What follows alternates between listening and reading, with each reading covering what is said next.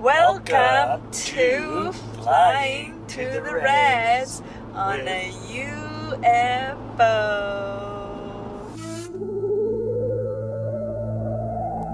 With Amelia and Larry. Today we want to talk about UFOs and also aliens. Yes. Because we've been finding that topic super interesting. We find it very interesting. And it seems to be coming up quite a lot lately. Yeah, it's not every year that the Navy says, okay, UFOs are real. Those are those recordings, right? Like TikTok recordings or whatever's. Yeah, Navy said they're real. Yes, the Navy said, yep, they're real. And now the people who record, at least one guy who was recording was talking about them and stuff. He had quite a few adventures. But anyways, we wanted to talk to you about our thoughts about UFOs and aliens, and also any experiences we may have had. What do you think, Larry? Sounds good. Mine have been kind of tame, actually. At least the only ones that I remember. I'm sure if we had a little bit of a hypnotic regression, I might have some more memories. But for right now, I just remember last week when we jumped in our what do you call those? Water trough hot tub. Yes. cattle in a horse trough turned into a hot tub. If you ever want to make a hot tub, by the way, that's the way to do it. $100 instead of $3,000. Anyways, what looked like a meteor, except for it didn't streak across the sky, it just went straight at us. And it got as bright as the sun, and then it disappeared. So I guess it could have theoretically been a meteor pointing straight at us, but yeah, it's not very likely. I think it would have hit us. Whoa, it would have hit us? Well, yeah, because it didn't drift to the side. It only just went straight at us. And it just got really, really bright. And then, faded. So it was like it came into visibility and then disappeared. Anyway, it's kind of like pushing the boundary of, is that a UFO? Yeah, it was something unidentified. It was definitely flying. Probably was an object. I don't know what it was. Right. But I don't know who was in it. It might have been a Tic Tac. You have better stories, though. Yes, I have lots of stories. One of my superpowers is that I can detect UFOs and aliens. Where if they're like 50, well, actually I can detect them and see how far they are. So, like if I scan the area right now, there's one about 15 miles away to that way, which is Toward Victoria. Towards Victoria, so it's north from here. And yeah, so yeah, that puts me in a little bit of an altered state because I have to expand my awareness to detect them. And so I've had quite a lot of contact with UFOs and also ETs. Shall we start with when I was little? Or? Yeah, probably. I think we should start with your two little friends that helped you grow up and not get in too much trouble. Yeah, those are really fascinating. So when I was little, I had two little friends. They were about my size, and I don't know, from when I was born to when I was age 7 maybe, or 8 or something like that. Maybe a little bit younger. They were with me all the time, and it was a boy and a girl. Their hair looked funny, but looking at my memory of them from this perspective now as an adult, it appeared that they were wearing wigs. That's funny. I remember their heads were bigger than regular kids, and their eyes were definitely bigger than regular kids. And they were very funny. They seemed to act older than regular kids, but they dressed like kids, and their hair was like kids. And they would hang out with me and tell me what to do, basically, so I wouldn't attract too much attention to myself.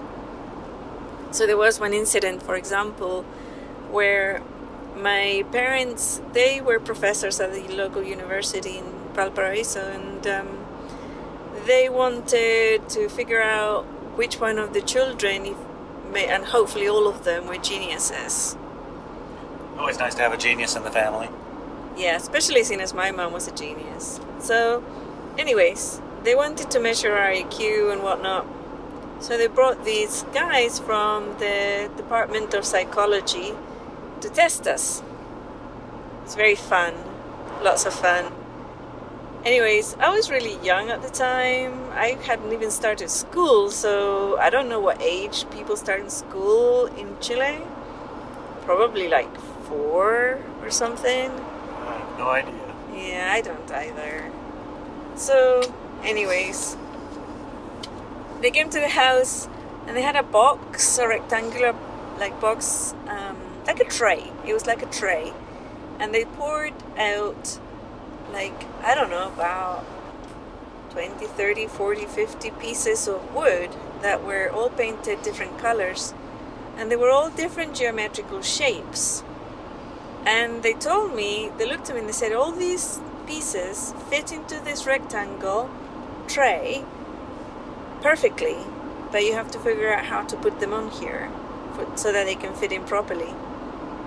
And I looked at all the pieces and I looked at the tray and I knew what to do. I knew how to put them down, right? But before they arrived, my little friends spoke to me and they said, listen, these people are going to bring some really fun toys, a tray, a wooden tray, and all these wooden little pieces of different colors, and they want you to put them all together to fit in. You mustn't do it. And I said, but why not? And she said, no, it's really important that you don't do it. Do you understand? And I said, yes, it's very important that I don't do it. So I said, well, what do I do? She says, just put one in your mouth and chew it. So it's like, okay. I didn't know why they wanted me to put the pieces in my mouth and chew them, but okay. So anyways, when I saw them, I got super excited and I started grabbing them and started putting them into the tray, and then I remembered, wait, I'm not supposed to do that, right? Because they told me. So, and I think they were screaming into my head, telepathically. So then afterwards I started sliding them around, and then I grabbed one or two and put them in my mouth and chewed them.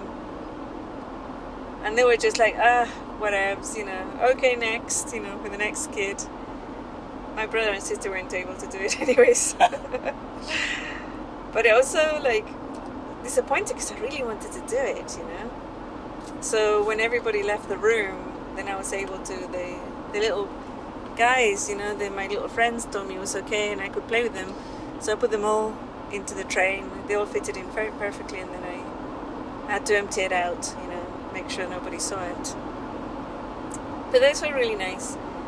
And forward 40 years, nearly 30 something years into the future, I was in my house in California with my new baby, and I could hear them and sense my friends, right? And I said to them, hey, this is ridiculous. Oh yeah, because at some point when I was little, they said to me that I wasn't going to be able to see them again physically, but they would always be there, and I could talk to them anytime I wanted. But they needed to leave because my job wasn't to talk about my invisible friends growing up, right? And then I also needed to learn, and I didn't have enough information to just be a regular kid, and I wouldn't be if I always hung out with them. So I couldn't see them anymore for the rest of my life. So forward 30 something years, I'm with my baby in California, and I'm listening to them, these friends of mine, and talking to them. And because they said you weren't going to get to see them anymore, but you could still talk to them telepathically. Correct, yeah. I could talk to them telepathically, and I knew when they were there, and I could call them anytime. So I was chatting with them, and I said, you know what, this is so ridiculous. Why don't you just appear to me? I'd like to look at you again. And they said, no, because your body's going to get scared. And I said, yeah, right. I've known you forever. I'm not going to get scared. It's okay. He says, no, you won't, but your body will. Your body will freak out. So we're not going to. He says, oh, come on. Really? Just do it. I'll be fine. So they did. And my body screamed super loud and ran all the way down the stairs and into the kitchen. I don't know to this day why she went into the kitchen. Somebody suggested there's knives in the kitchen. So that was fun. And they were there, like physically, like just like you and me, you know, right there. If I could reach out and touch them, they were solid. They were not like wobbly or inner eye or anything. They were literally there in the room with me and the baby. I grabbed my baby, by the way, before I ran out. But anyways, that was quite funny. And we're pretty sure those guys are little aliens. Yeah, super sure. Not actually little children with wigs and funny clothes. Yeah, absolutely. What about the ones in the mountain? Those were My interesting. favorite story. That's an interesting story. So forward to Reverse to 1970s. 73. Yeah, so you have to forward to 1973. And by then I was like 6 or 7. Yeah, depending on the month, 6 or 7. Could have been 1972 maybe. So I was in the living room, and I remember I wasn't wearing any shoes, and because I rarely wore shoes, I didn't like wearing shoes. And my dad gets a phone call. The phone rings, he answers it, he doesn't say anything, and he hangs up, and he says, everybody to the car, we're leaving, come on, everyone in the car. So we're all going to the car, and I said, well, I haven't got my shoes on. He says, no, I don't care, just get in the car. So we got in the car, and we started driving, and we were driving for 2-3 hours. And I remember we took the back roads out of Valparaiso, and we went up into the mountains towards the Andes. We started driving into the Andes. It was quite far. At some point, there was a really large area on the side of the mountain that wasn't a cliff. One side of the mountain is a massive cliff, right? And the other side, where's the mountain, right? The mountain is. But there was an area, like a parking area. So we pulled out and got into that area and parked. And there was lots of cars there, I remember. And I remember seeing some of my parents' friends. One of the guys was a senator, I think, on the government. And he was there with his 2 daughters, her son, and his wife. Anyways, we got out of the car and we started walking towards one of the sides of the mountain. And as we were walking towards it, it opens up like a large hangar. Yeah, like a large hangar. It opened up. It was really big. It was really, really big. So we get in there. And I remember there was lots of men wearing grey suits. They were quite tall, they were white, they had like blue eyes, green eyes, grey eyes, but they were all wearing grey suits, and their hair was like brown, light brown. And we got in, and there was all these desks with lights on them and things, and all the families were taken to little groups, and one of the men would talk to them, but like we were all walked around and shown things. And the other side, I remember it opened up, there was like windows, you know, but I remember, how could there be windows there? It was in the mountains, you know? Yeah, makes no sense. Made no sense at all. So we're walking around, and anyways, all the groups separated, and I started walking around because I was so small. I was 6 or 7, but I was really small for my age. I was probably as small as a 4-year-old or something. I was really small when I was little. Because you didn't eat. Because I didn't eat. That is correct. I did not eat. So anyways. Plus you're small. Huh? Plus you're small. Yeah, plus I'm small. So anyways, we were in that room and I started walking around, and I remember walking towards this particular family, the friends, right? The senator and his family, and they were chatting, and the girl, they were saying, well, yeah, we can place you in Paris with the whole family. You will never know you were anywhere else, and it will be like you were born and bred there, you know. And they were, no, we're gonna stay here. But their daughter, who probably must have been, I don't know, a teen, she started crying and said, no, I don't want to stay here. I don't want to have that experience here, because they said something really bad was going to happen in Chile. And sure enough, there was a right-wing military coup in 1973, and our family and their family was destroyed, you know.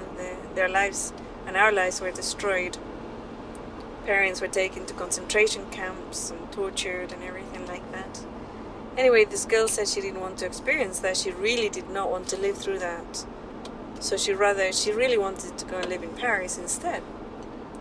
And the guy that was talking to them said, well, actually what we can do is just take the girl, put her in a family in France, and she will never know any difference. She will have always been part of that family, and you won't remember her. You will not know that you ever had an older daughter. And they said, okay, you know, after crying and talking about it for a while. I was fascinated about this. That always fascinates me too, is why wouldn't everybody pick a beautiful life in Paris? I know, right? It's like so bizarre. So anyways, I was like so fascinated about it, and I couldn't understand, like you said, you know, why wouldn't everybody go there? But they decided that, and then he walks away, goes to a desk, and I follow him. He's sitting on a desk, looking at all these light things on the desk, so I sit on his lap, right? And I'm looking at the desk, and he's like laughing. He probably thinks you can't understand what's going on. It's just pretty lights. Yeah, there's all pretty lights. Because you're a little tiny toddler. Yes. I mean, I looked a lot younger than I actually was, right? And I'm looking at things, and I'm touching the desk full of lights, and he finally pays attention to me. Obviously, you can't ignore me very long if I'm sitting on your lap, right? And I'm asking what's this and what's that and what's the other. So he looks at me, and he says, who are you with? And I point to my family, and it's like, oh, okay. And then he looks more at me, like he's really looking into my eyes. And at some point says, what are you? And I'm like, what do you mean? I'm a girl. He says, okay. And then he says, okay, well, we have to get up now. Go back to your family. So I get up and I run back to my family, and they're having the same conversation with this other guy about moving them to Paris again, right? Maybe moving the families that are friends together, the transition is easier or something, I don't know. Yeah, maybe. And my parents are saying, no way, Jose, that's not going to happen. And my brother and sister don't want to go either. I don't know what the hell's going on, pretty much, but it's like, well, that's the decision for the family. And then I see the guy who was with the other family, I run back to him, and I just follow him around the place, pretty much. And then everybody starts like getting up, ready to leave. And he looks at me and he says, listen, he says, when you leave this place, you mustn't look back. You mustn't look back at me. You mustn't look back at all. You just look at the car, eyes forward, you get into your car, and you drive away. You don't look back, you don't wave, you don't look out of the window when you're driving away, you don't do any of that, okay? He says, but why? You just have to do it, just trust me. Don't look back. And I said, okay. Because he knew I was going to wave. And wave goodbye. Yeah. So I give him a hug. He says, bye-bye, and we'll probably meet again. And I says, okay, cool. And then start walking away, and I don't know how many yards out of the place, we're getting close to our car, and I look back and I wave. Of course. Because as you do, you know, if you're a little kid. And then I remember he like shakes his head, you know, like really big, like eyes, you know, like no, no, no. So I remember, you know, and I look straight back and I pretend like I was scratching my head or something. And then we get into the car, and my brother and sister, super quiet, my mom and dad, super quiet. We get in the car and we start driving home, and they're quiet. Now, that is really, really odd and strange, because my brother and sister would fight in the car every single time. And on the way there, they had been fighting continuously. And I mean kicking each other, punching each other, screaming, my parents screaming at them to stop. That was every trip. That was normal. And I would try to get out of their way by jumping in on my dad's lap while he was driving, or my mom's lap on the side, the passenger side. You know, as like, that's my escape. But they were sitting quietly. They weren't saying a word, and neither were my parents. It was the strangest experience, the strangest trip home ever. I can imagine. Ever. So, like, after that, I remember every now and then I would ask them about that place, and they would just go blank in their eyes and then continue like I had never spoken. But we went to visit this family that was there, and we walked in, and I asked about the older girl.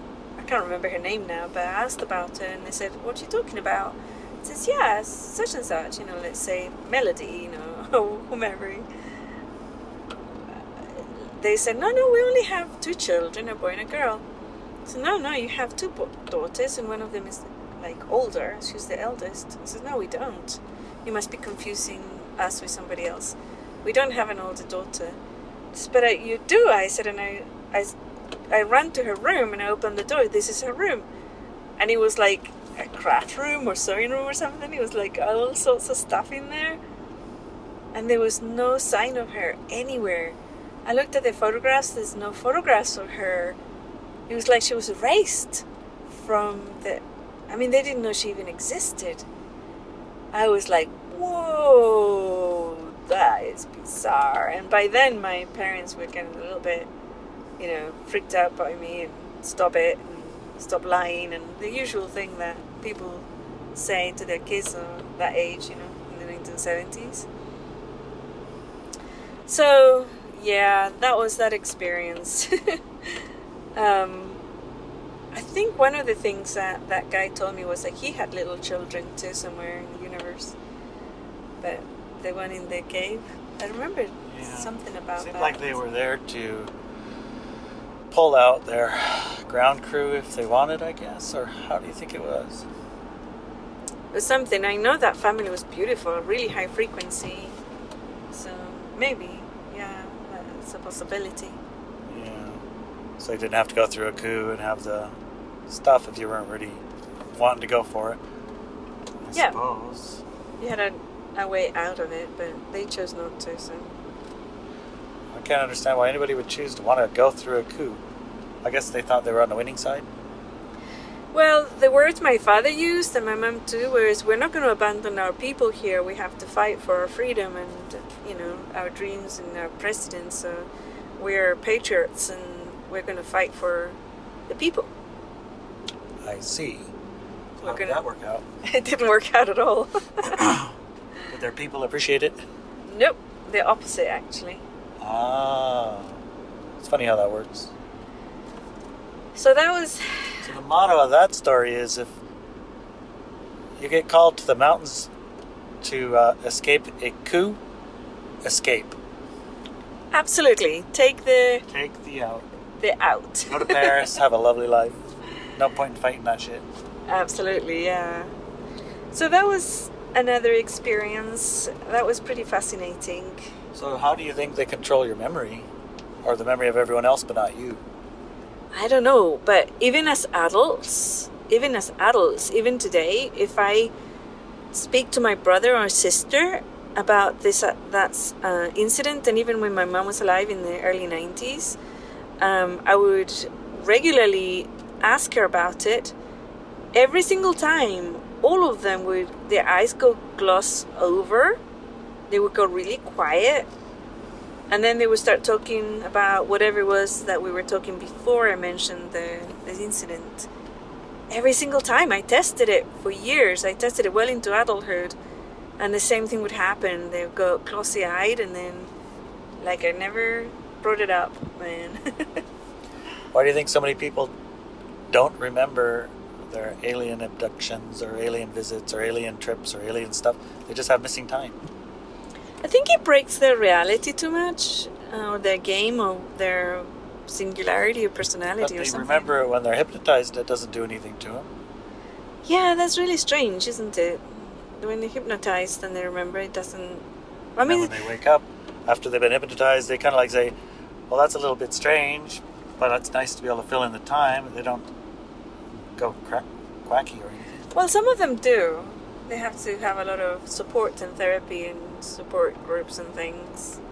Okay. So that's two of the stories with the aliens.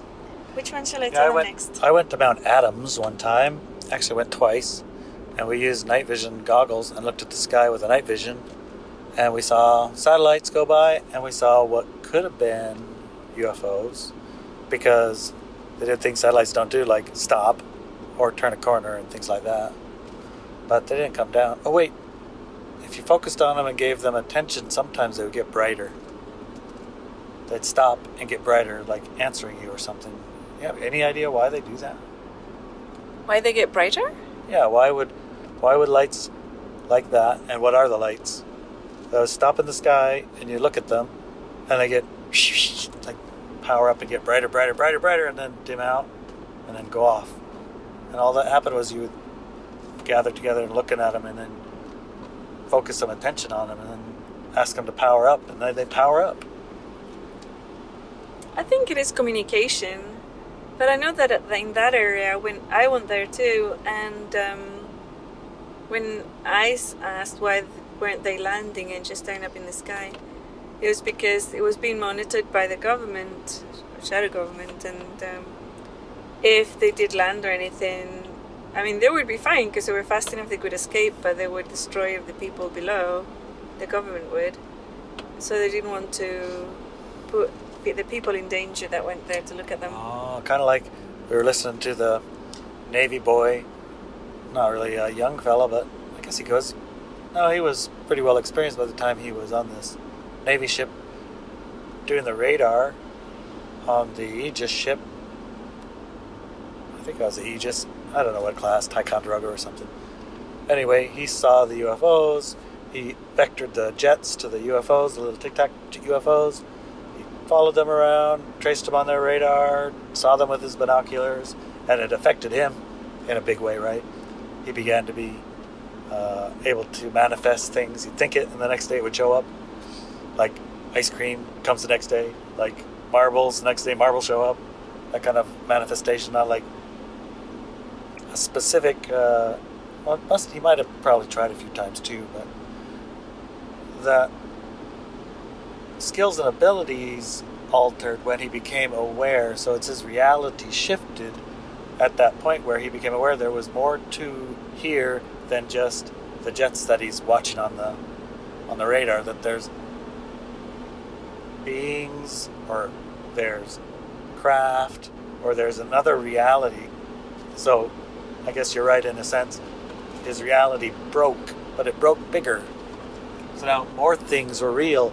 Not just the little bit of stuff that he knows about, but the little bit of stuff past that begin to open up, things that he didn't even know manifesting, you know? What do you think about that? Yeah, when I was hearing that story, I also thought that it felt to me that the reason why he was able to see more and manifest easier and faster and all these things was because his construct of reality had been expanded dramatically by these crafts that he saw.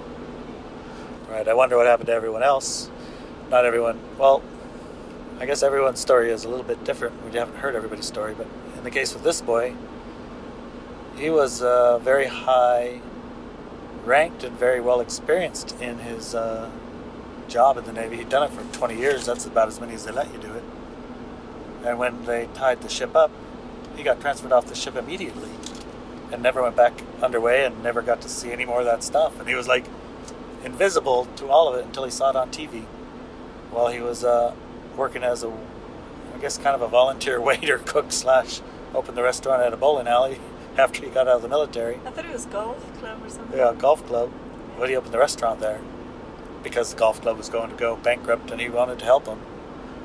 So he saw the Tic Tac on TV, dropped the plate, and now he's telling his story a little bit. But he was pretty much, like you were saying, the UFOs don't come down and land because the government will do stuff. He got pretty much eliminated from his job. The ship tied up. He wasn't expecting to get transferred. He got transferred off the ship and never saw anybody and talked about any of that ever again. Well, until now. So I wonder what they would do if they did land at Mount Adams and one of the ships did come down and the military did know about it. I mean, it might be different now than then, right? I don't know. I think that the military like to control the contact 100%, you know. I think they like to control things. So regular people having these type of experiences are not very easily controlled. Well, maybe because their reality expands to the degree that they're less controllable. Yeah, but I think that situation with the Tic Tac thing, that the video and all that, and him in particular, that were taken off the ship was to cover it up, you know, to make it go away. He even said that the recordings and the double recordings and triple recordings that they do in order to investigate things later were deleted. So that's pretty unusual, right? Obviously they hadn't been because they were released later on, so. But yeah, it's quite fascinating, really, the whole ET thing. Yeah, because I've always wondered why they would go to so much trouble to hide it. But it does make sense that they would do their best to tamp it down and hide it and ridicule it if the effect of having those experiences expands your awareness so that you're not so small in your reality anymore. Those people who aren't so small in their reality are a lot more hard to control. Yes, they are very hard to control. That's why I would tell people, wake up. An awakened individual, somebody who has an expanded awareness and is responsive, is extremely hard, if not impossible, to control. So, yeah, good point. That could be the reason. That's finally the only reason that has ever made any sense to me. Yeah. So, another experience I wanted to share was about 2 or 3 years ago. Larry and I were driving back from California, I think it was. Oh, yeah, that's right. That was down by I don't know, by the walnut trees, I guess, or whatever those trees are, almond trees. Almond trees? Yeah, on the freeway on the way up. Yeah. But I don't know about any walnut trees, but I do remember Starbucks. Okay, well, there was Starbucks. So one of the funny things about ET is that they love Starbucks. I think it's one of those cosmic jokes or something. And you're very likely to meet one if you have a Starbucks near a military base. They really like to hang out there for some reason. Anyways, we were driving up and I think we were near, I don't know where we were, but it was near like a really large military installation near the highway. And I needed to go to the restroom real bad. So we stopped at a Starbucks. This was before the COVID thing, obviously. That was a couple of years ago. And I ran in, and there was 2 doors to this Starbucks. There was a front door and a back door. And this is usually where you'll find them. There's more than one door in the Starbucks. If you want to go alien hunting, go to Starbucks near military installations that have 2 doors, a front door and a back door. Anyways, I'm getting close to the bathroom and I look over at the table that is by the back door, and there's an alien there. It looks like a man, looks like a human man. he has about 3 or 4 laptops in front of him and some, like the cases to carry them and other equipment on under the table. And I look at him and I go, oh my God, he's an alien. And I'm looking back and Larry hasn't come into the store yet. And I'm thinking, oh my God, I better hurry up in the toilets because I want to tell Larry about this alien so he can look at him too. Yeah, because I've been wanting to see one for a long time. Yes. So he looks at me, right, as I'm running into the bathroom. I go real fast, as fast as I can go. And then I wash my hands, run out again, and he's gone. Darn it. Like, he's gone. And I mean, it was fast. I mean, it could have been less than a minute, 2 minutes max.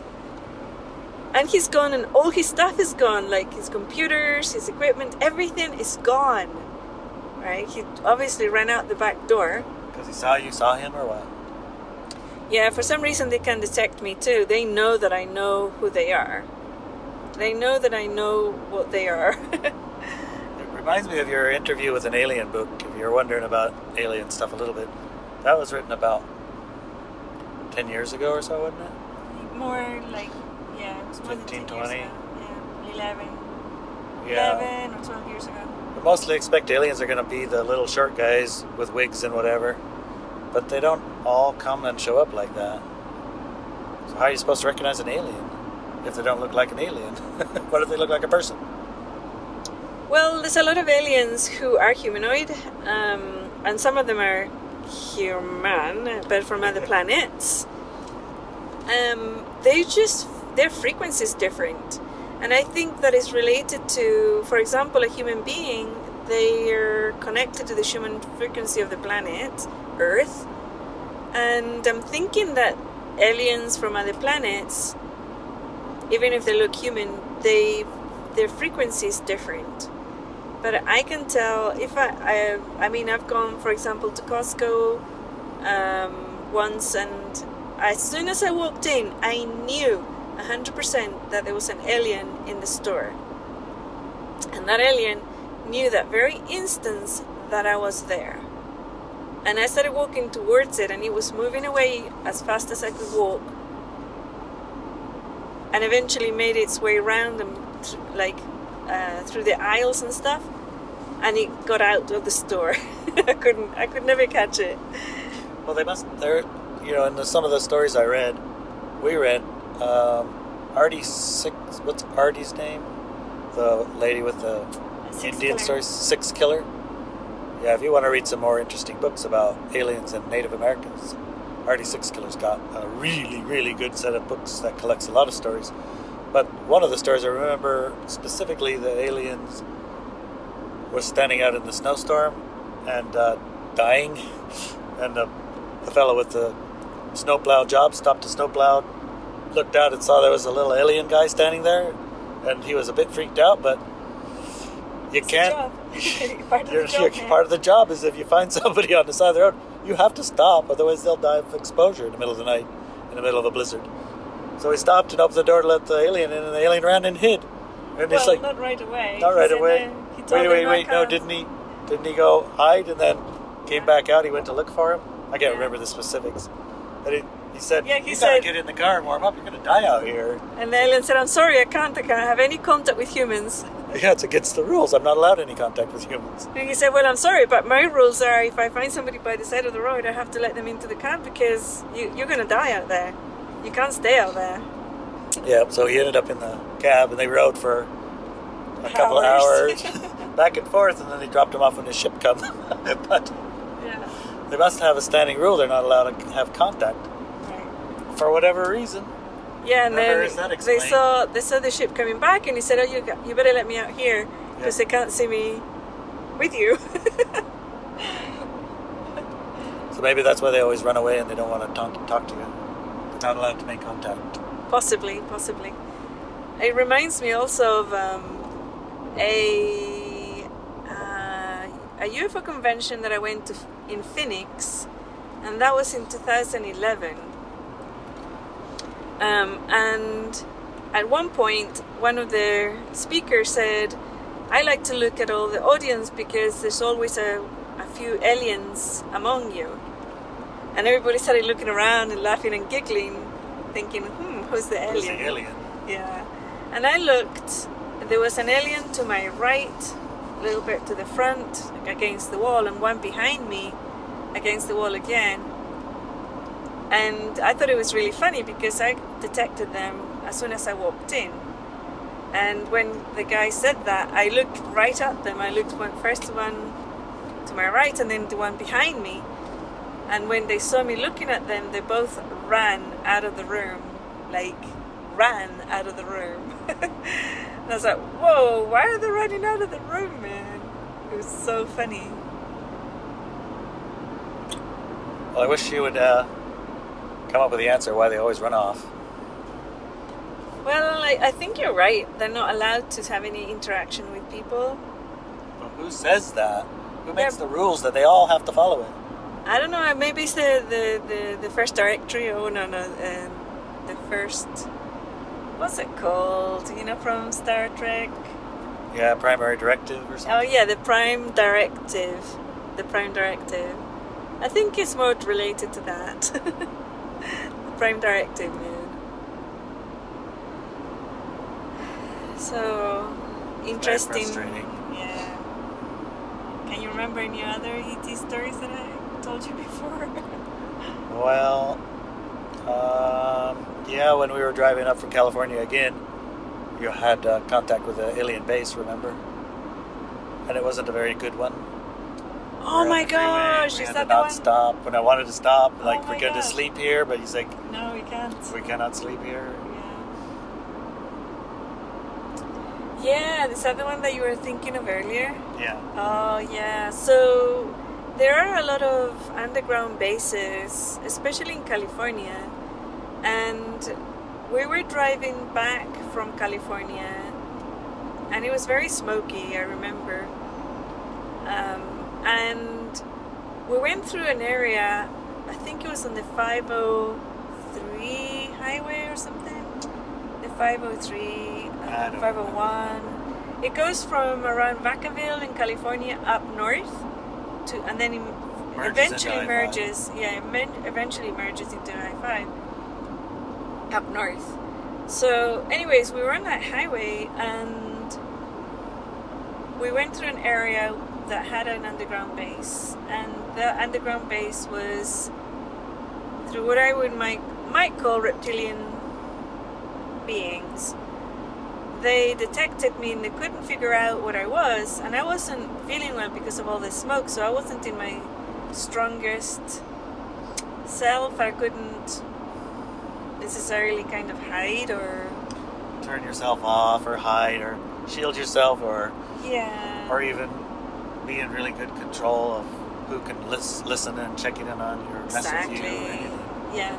So they detected me and they became concerned because that's their area and they didn't know what I was, and they were coming. And it's like I felt, we're in trouble. We have to get out of here. And it's like Larry's like, I'm going as fast as I can. And then I wanted to stop. I was tired. Yeah, it was a long drive. We had to drive until about 1 or 2 in the morning to get out of their range. Yeah. It wasn't that we had to go faster than them, it's just that if we stopped there, then they would come. Exactly, because what happened was they were coming to kind of investigate, but also a little bit aggressively because it was their turf, and they have like agreements about what species can go where on the planet. I'm not talking about humans now. So the other beings, I don't even know if they're aliens actually, but it felt like kind of a different type of being. But anyways, if you remember on the Psychic Assassin book, there's the characters of the beings who don't know light or dark. Remember those? I do not remember those. Okay, they kind of hosted us in Costa Rica. And I put out a call out to see if I could contact them so they can bail me out, because I was disempowered, you know, I was sick.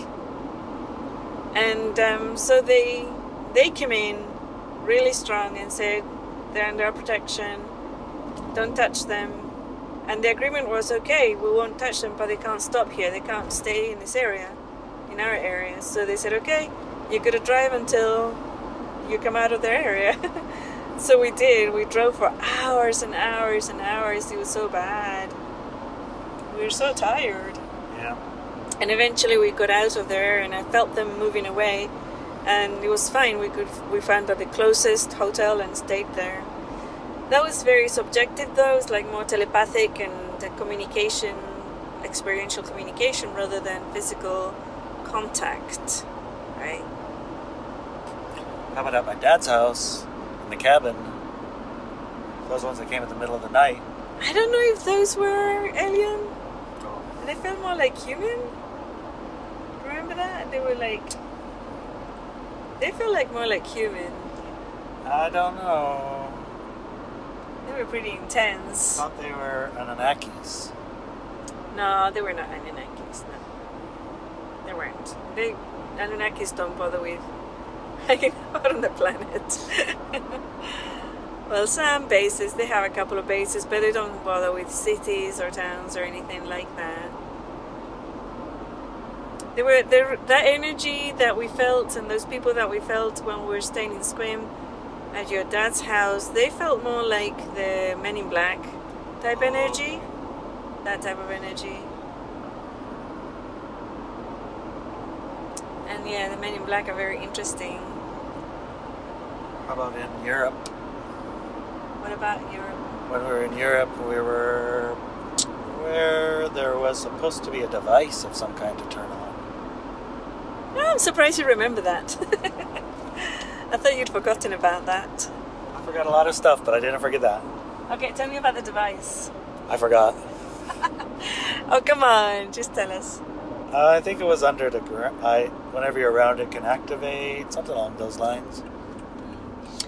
Those are definitely devices which are not from our present human civilization. There's devices that are portals, stargates, and there's other type of communication devices and things like that all over the planet. They are from previous civilizations in the humans that were not earthbound, and definitely what we might call at this time period of our civilization alien devices. And there was one, I'm not sure if I'm allowed to say where, because I can't remember if it was in Italy or it was in Spain, but it might have been in France. Good job. You got them all covered. Yes, you got them all covered. Could have been the UK too. No, I don't. No? Well, it might have been. I do remember there was a car dealership right next to it that had Maseratis in it. Okay, so we're not going to give out the location for, obvious reasons. There's no point putting people in danger if you're going to go and check it out. Because I know people who are listening here, it's like, uncontrollable, man.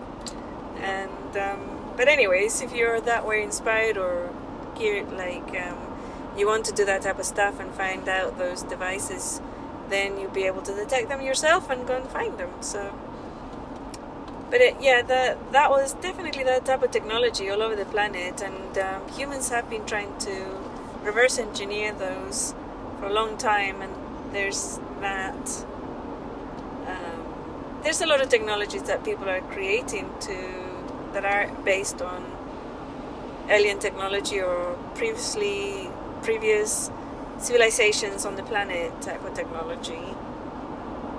A lot of that stuff around the planet, for sure. So tell a little bit of the story about what we were doing when we were traipsing all over the place. Well, we weren't really doing anything specific ourselves.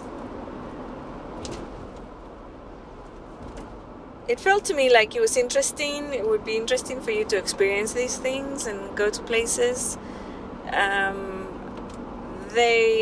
I do tend to turn those technologies on. They do come on when I'm near them. In fact, remember that the UFO convention I told you about in Phoenix in 2011? Yeah. There was a guy who brought in metal pieces from what's that place where the crashes happened? Oh, the Area 51 stuff? Yeah. Or the... New Mexico. Yeah. What's Jeez, that? why is it at the tip of my tongue? Where everybody knows where the aliens crashed in New Mexico. Yeah. Not at Area 51. No, they didn't crash in Area 51, but the technology was taken to Area 51 afterwards. In some air base in... Jeez, I can't remember the story now. Wow. We're blanking out, man. Roswell. Roswell. And Wright-Patterson Air Force Base, where they took the stuff. Yeah. So one of the farmers' sons or grandsons had pieces of the metal, and he took him to the convention that year. And he put one on my hand, and I looked at it, and the things that are kind of hovering just over my hand, not completely, like I would say millimeters, you couldn't really see it. I just felt the weight lift from my hand. But from above, you couldn't see that it was lifting. But also it's buzzing, and it was saying, like, waiting for orders, right? Waiting for instructions. It was like sentient and waiting for instructions from me. And I was like, whoa, that's bizarre, man, that's crazy. And I told everybody around me. There was a whole group of people that were touching this stuff. And everybody was like putting it in their hands. And only one other guy that came in after he put it in his hand. And that's exactly what he said too. He said, oh my God, this is vibrating. It's almost like it's waiting for me to tell you what to do. So there was two people at least that had the same feeling and input, like from the metal. And that was really fascinating. The metal felt like tiny little tubes. That's all I can say. It felt like, yeah, tiny little tubes. It was all little tubes. That's all I can say about it. But it was really, really fascinating. Now I think TTSA and Linda Moulton Howe have it, or have some samples, and they're trying to figure out what exactly they're made out of. There's supposed to be micro layers of different metals that, you can't really create here now. We don't have the technology to put those kind of atom layers together.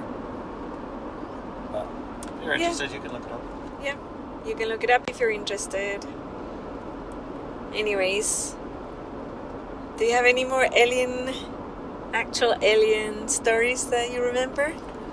Well, I like to say the alien stories that RD6 Killer shared, those are my favorite, because you got like 100 good stories. And I like the story from your friend, the one that saw the UFO come down from the moon and suck the water out of the lake. What was that guy? Oh, yes. What was his name? Swan. Ingo Swan? Ingo Swan, yeah. Yeah, his story is pretty darn good too. And I wonder what stories are, hidden in all of our heads.